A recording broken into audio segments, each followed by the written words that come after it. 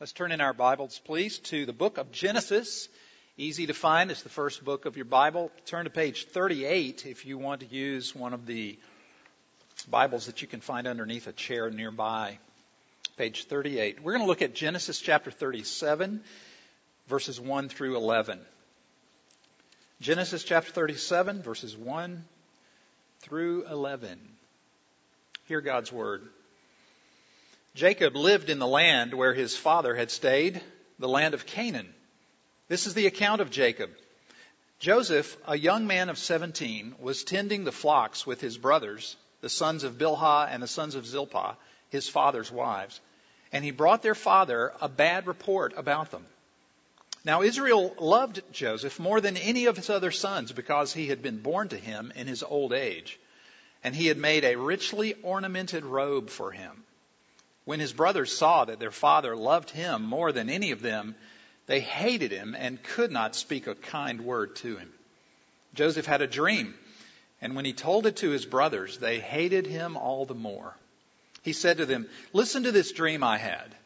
We were binding sheaves of grain out in the field when suddenly my sheaf rose and stood upright, while your sheaves gathered around mine and bowed down to it." His brothers said to him, "Do you intend to reign over us? Will you actually rule us?" And they hated him all the more because of his dream and what he had said. Then he had another dream, and he told it to his brothers. "Listen," he said, "I had another dream, and this time the sun and moon and 11 stars were bowing down to me." When he told his father as well as his brothers, his father rebuked him and said, "What is this dream you had? Will your mother and I and your brothers actually come and bow down to the ground before you?" His brothers were jealous of him, but his father kept the matter in mind. The word of the Lord.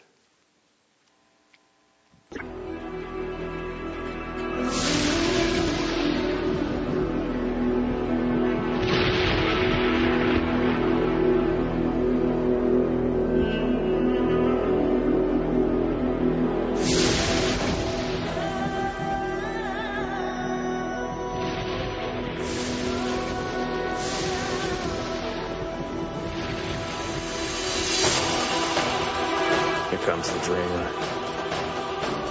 Let's kill him. What has happened to my son?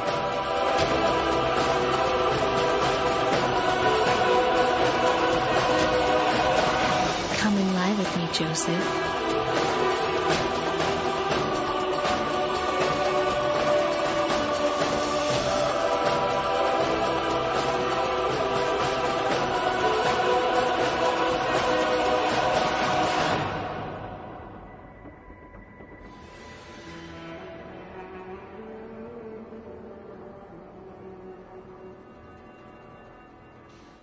Well, that little trailer is to introduce our new series that starts today.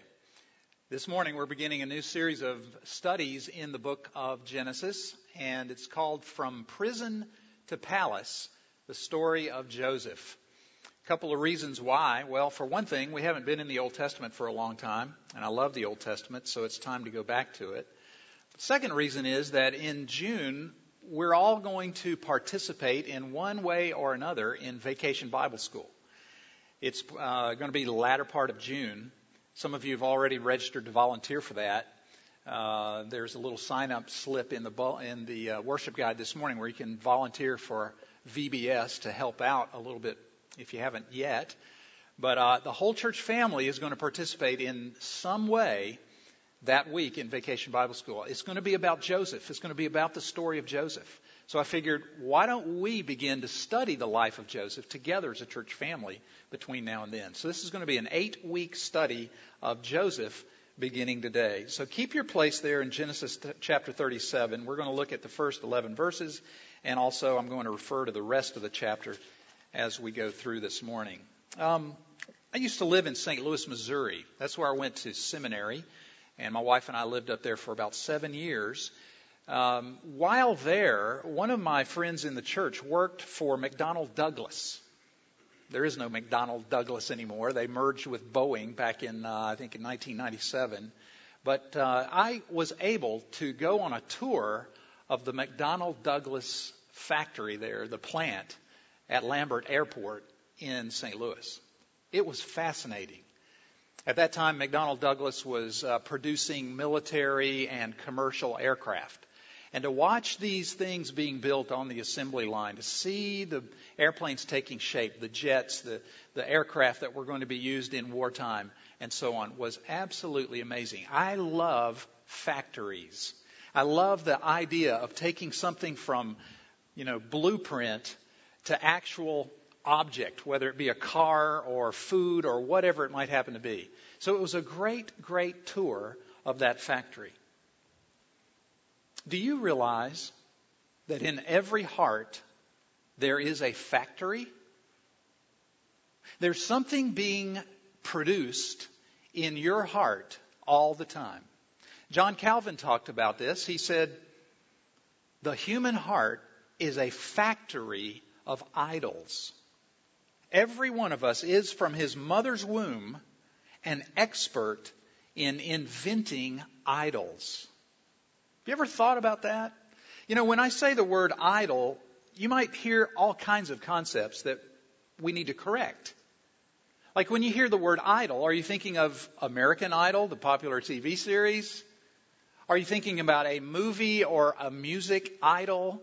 Some Hollywood celebrity perhaps? Maybe the stars of the Twilight Saga or Justin Bieber, God forbid, or something like that. Or perhaps you're thinking of idols that are made out of stone. The common image of an idol, a stone or a wood object that some of our archaeologists dig up at some ancient site. Well, Ken Sandy of Peacemaker Ministries said this: an idol is not simply a statue of wood, stone, or metal. It is anything that we love and pursue in place of God. He goes on to say, it's something other than God that we set our hearts on, that motivates us, that masters or rules us, or that we serve. That's what an idol is. Maybe you've never considered that your heart is a factory of idols. In other words, an idol is any person or thing that becomes a working substitute for God.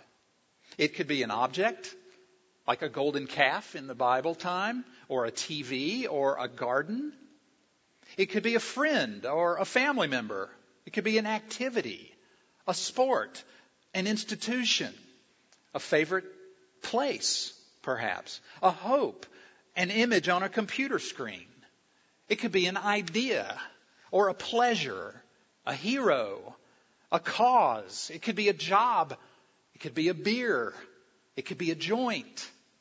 The list goes on and on. In fact, an idol is anything on which you rely and to which you look to do for you what only God can do, which is namely to give you purpose and redemption and justification. Sometimes an idol is a good thing that you simply over-attach yourself to. Take work, for example. Work is a good thing. It's commanded to us to do. It can be very, very redemptive, work can be, but if it's pursued so exclusively that you neglect, say, your family, well, it's an idol. Sometimes an idol is an attitude that you subscribe to in order to build security or significance into your life. For instance, law keeping can be an idol. Support for health reform can be an idol. So can opposition to health reform. Health itself can be an idol. Cultures have idols. What do you suppose is one of the major idolatries of our city? I thought about it for a little while and I came up with suburban narcissism. I think suburban narcissism is a very dear idol to East Orlando.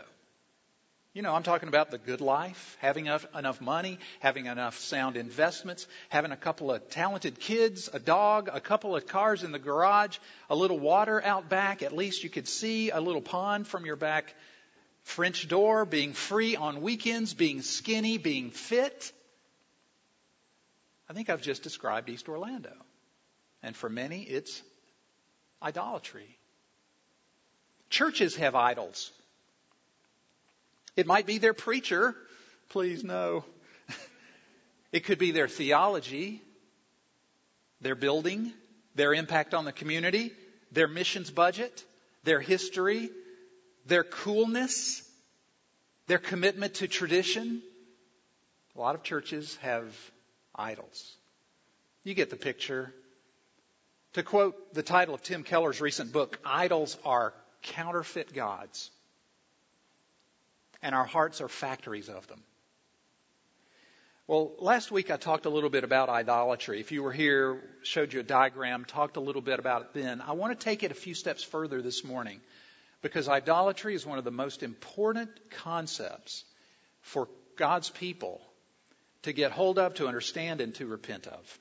What I want to do today is talk to you about three things regarding idolatry. First, the many faces of idolatry, as we see it here in Genesis 37. Secondly, the causes of idolatry. And finally, the cure of idolatry. So let's begin with the many faces of idolatry as we meet up with it here in Genesis 37. You can see at least three idols in this story that I read earlier about Joseph and his family. So let me show you what I see as idolatries in this particular story. First, there's the family idol. Do you realize that family can become your idol? Your husband, your wife, mom, dad, kids, your family background, your family tree, things about your family that make you unique. All of that can become an idol for you. Let's think for a moment about Jacob and Joseph's family tree. It's here on the screen. I don't know how well you can see this. I tried to put it up on one slide. But up at the top, you notice you got Abraham, who married Sarah. Abraham is our patriarch, right? He is the most famous figure of Genesis 12 through about 22. Abraham had a son named Isaac, who, as you see, married a woman named Rebekah. And together, Isaac and Rebekah had these two children, Esau and Jacob. Now, we're going to leave Esau aside because Jacob is the one who concerns us most this morning. And so you see on the slide that Jacob had these 4 wives. Leah and Rachel were sisters. And Jacob, if you know the story, had to work for 14 years for his uncle Laban to get these 2 wives. And that's a whole other story in itself. We won't get into all that. But also, Jacob had 2 concubines. They were the maidservants of Leah and Rachel, and their names were Bilhah and Zilpah. I doubt anybody here is going to name your children Bilhah or Zilpah. But anyway. Okay, so together, Leah, Rachel, Bilhah, and Zilpah had these 12 sons that you see listed across the bottom there. These 12 became the progenitors of the 12 tribes of Israel. It makes for fascinating reading as you go through the Old Testament. And right about in the middle of that long line of children is the figure that concerns us this morning, Joseph. We're going to be talking together about, oh, thank you. See the arrow. That was clever. Thanks a lot. We're going to be talking about Joseph, and you notice that eventually we will find out that Joseph had these 2 sons, Manasseh and Ephraim. That gives you a little sense of the family background of Joseph and of Jacob, his father. Now, what I want you to realize is that Joseph there was the firstborn son that Jacob had with Rachel. You see that? Rachel just had these 2 sons, Joseph and Benjamin, and Joseph was the older of the 2. Interesting fact, you can find this out in chapter 29, and you'd have to go backwards. Interesting thing about this is that we're told in the Bible that Jacob loved Rachel more than he loved Leah. So Jacob already had a favorite wife. Now, guys, for one thing, don't marry more than one woman at a time. Polygamy is not good. It's a sin. But certainly don't have a favorite wife. That was a big mistake. That got Jacob in a lot of trouble. But notice the pattern. Here we're talking about family idolatry, right? Notice the pattern. Not only did Jacob have a favorite wife, but our story this morning tells us that he had a favorite son. Now, Mom, it's Mother's Day. Some of you women may be a mom one day. Don't have a favorite child.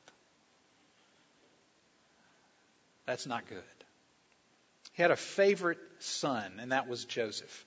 Look at verse 3 of our text, and you'll see what I'm talking about. It says that Jacob loved Joseph more than any of his other sons because he had been born to him in his old age. And I wonder too, as I thought about this, I wonder if another reason that Jacob loved Joseph more than all of his other sons is that Rachel died while giving birth to Benjamin. And so Joseph was a boy. I don't know how old he was, perhaps 4, 5, 6. Joseph was a boy when he lost his mom. I wonder if that suddenly skewed things for Jacob, his father, and he began to indulge and over-attach himself to this son, Joseph, who knew his mom well, lost her at an early age. Verse 3 goes on to say that Jacob made a richly ornamented robe for Joseph. And when his brothers saw that their father loved him more than any of them, it says in verse 3 that they hated Joseph and couldn't speak a kind word to him. Now, frankly, I can understand that, can't you? Here's this favored son. Everybody in the family knows that it's all about Joseph. Nobody else got this finely ornamented robe. Only Joseph did.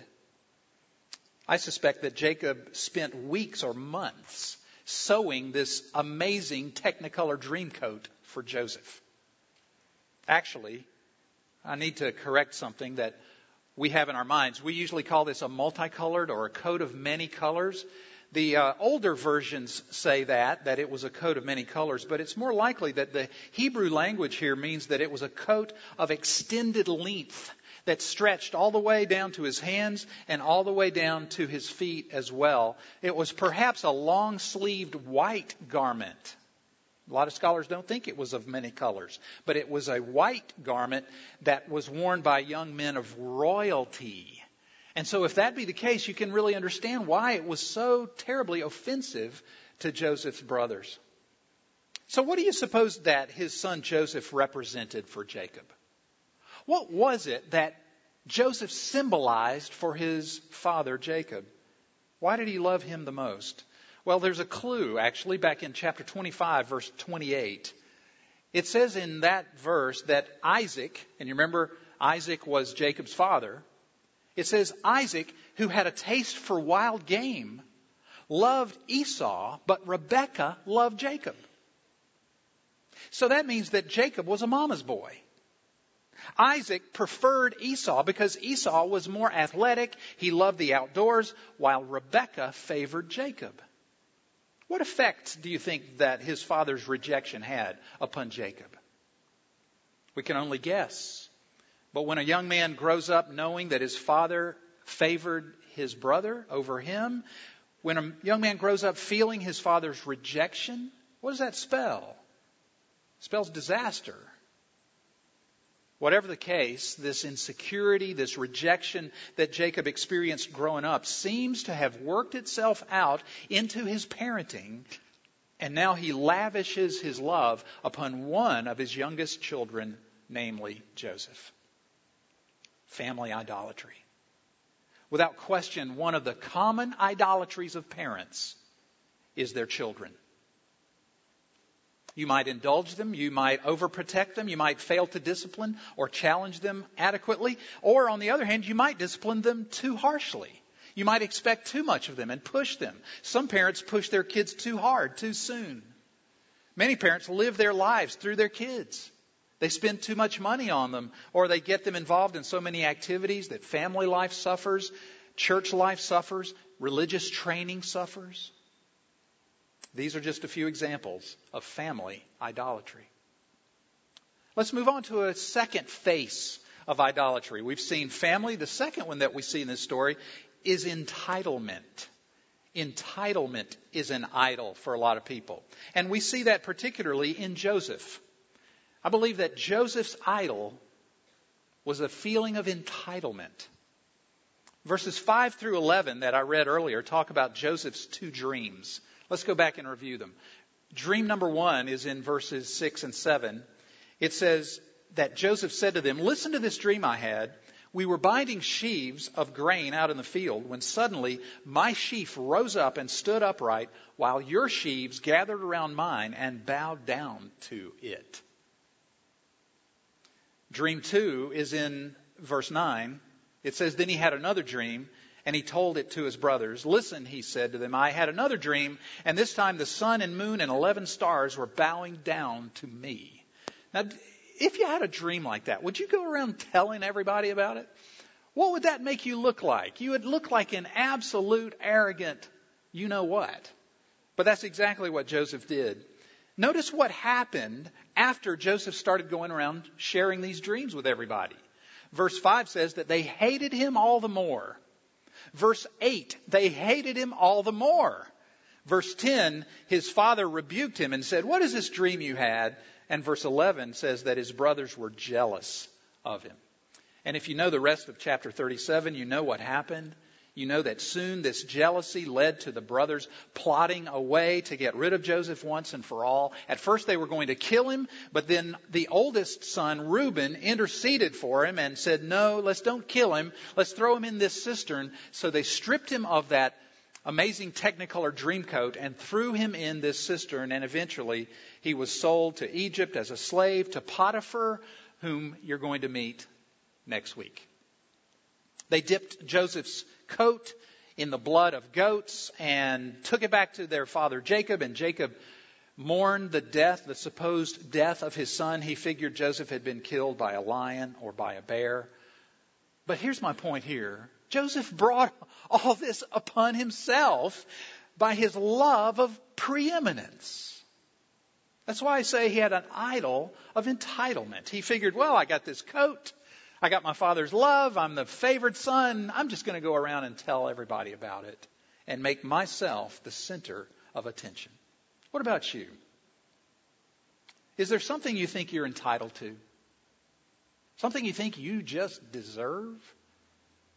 Do you think your race, your age, your position in the church, your money, your skills, or something like that require that others kowtow to you? There's a little known character in the New Testament by the name of Diotrephes. We could play a little Bible trivia here. Has anybody ever heard of Diotrephes? He's in that little book called 3 John. I've never preached a sermon on 3 John. But Diotrephes is mentioned in 3 John, and it says about him that he loved to be first. Can you relate? Do you love to be first? Do you love to be noticed? Do you love to be thanked? Do you love to be defended? Do you crave attention, approval, applause, recognition?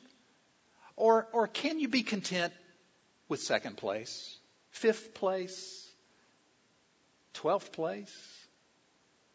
Can you put up with being forgotten, unfairly treated, last in line? Entitlement. Third idol that we see in this chapter, very briefly, is power. There's a power or control idol going on in Genesis 37, and I'm talking about the brothers now. We've seen Jacob's idol was family. We've seen Joseph's idol was entitlement. The brothers of Joseph seem to have a power idol going on because they thought that by physical force they could get rid of Joseph and make things easier for themselves. Notice what they say to Joseph there in verse 8. In verse 8 they say, "Joseph, do you intend to reign over us? Will you actually rule us?" See, those with power idols cannot stand being ruled. They can't stand being told what to do. They must have their way. The very idea of bowing down before their younger brother was unthinkable. They had to be in control, they thought. They had to exercise authority, so they plotted and schemed a way to put themselves back on top. You know I hate to give it away. This is sort of a spoiler. But I think it's so neat and so ironic that little did these brothers know that their plan to sell Joseph to the Midianite merchants would actually lead to the fulfillment of the very dreams that they hated. But I'm giving it away, so just hold on, because in the next few weeks you're going to see what I'm talking about. But I just want you to know right now that idolatry is a heinous sin. The first and second commandments out of the 10 deal with idolatry. You shall have no other gods before me, and you shall not make for yourself an idol in the form of anything on the earth or in the heavens above or in the waters below. You shall not bow down to them or worship them, for I, the Lord your God, am a jealous God. I will not give my favor to another. I will not relinquish my godness to anything or anyone. See, God tolerates no rivals. You can't love God with all your heart, soul, mind, and strength and harbor an idol in your heart at the same time. Your affection must go one place or another, not both. Let's talk about the causes of idolatry. We've seen these many faces, and there are many more, but those are just 3 in this chapter. What are the causes of idolatry? 2 reasons why we worship idols. First reason is that we are innately religious creatures. We're innately religious. G.K. Chesterton said that when we cease to worship God, we do not worship nothing, we worship anything. See, the human being must worship something. And if it's not God, it won't be nothing. It'll be something or someone. We were created for relationship with God. And when we lost that in the Garden of Eden, our affections go all over the place. But they must latch onto something that gives us a sense of transcendence, a sense that life is worth living, a sense that we're significant. And if God is not the one to do that, it is something, and we call that an idol. I love what someone I heard said one time. They said, if God is not glorious, something else will be. Say that again. If God is not glorious, something else will be. The second reason that our hearts are idol factories is not only are we innately religious beings, but, and this is the flip side of that, we have a deep aversion to the true and living God. This is part of what makes us sinners. I said one time to a group of children up here, we're allergic to God, naturally. When we're born into this world, we're conceived in sin, and we have this natural aversion to God. So we're in a bit of a quandary, aren't we? See, even though there's this innate yearning for God that maybe we don't know what that is, but it's a yearning for God. At the same time, we don't want to face the God of the Bible. We need to avoid Him because He's too holy and we're too sinful. So what do? Well, rather than deny God altogether and throw religion out the window, we create a substitute God, and we think that this God will give us what we want from the God, the true God, while keeping us in the center of things. We see this played out right here in this story. Everybody in today's story had a yearning for God in his heart, but because of their aversion to God, they didn't trust in Him. They trusted in a counterfeit God. Jacob, for example, go back. You remember we said Jacob had a family idol going on? He longed for affirmation. Remember I said that his father loved his brother more than him? So he had this emptiness for significance, this sense of being wanted. Well, did he look to God for that? No. He invested himself in his son Joseph, thinking, if I can only help my son Joseph be a success, I'll make him this coat. Maybe that will give me what I've been missing all these years. I said that Joseph had this entitlement idol going on, right? He longed for significance. But did he look to God for that? No.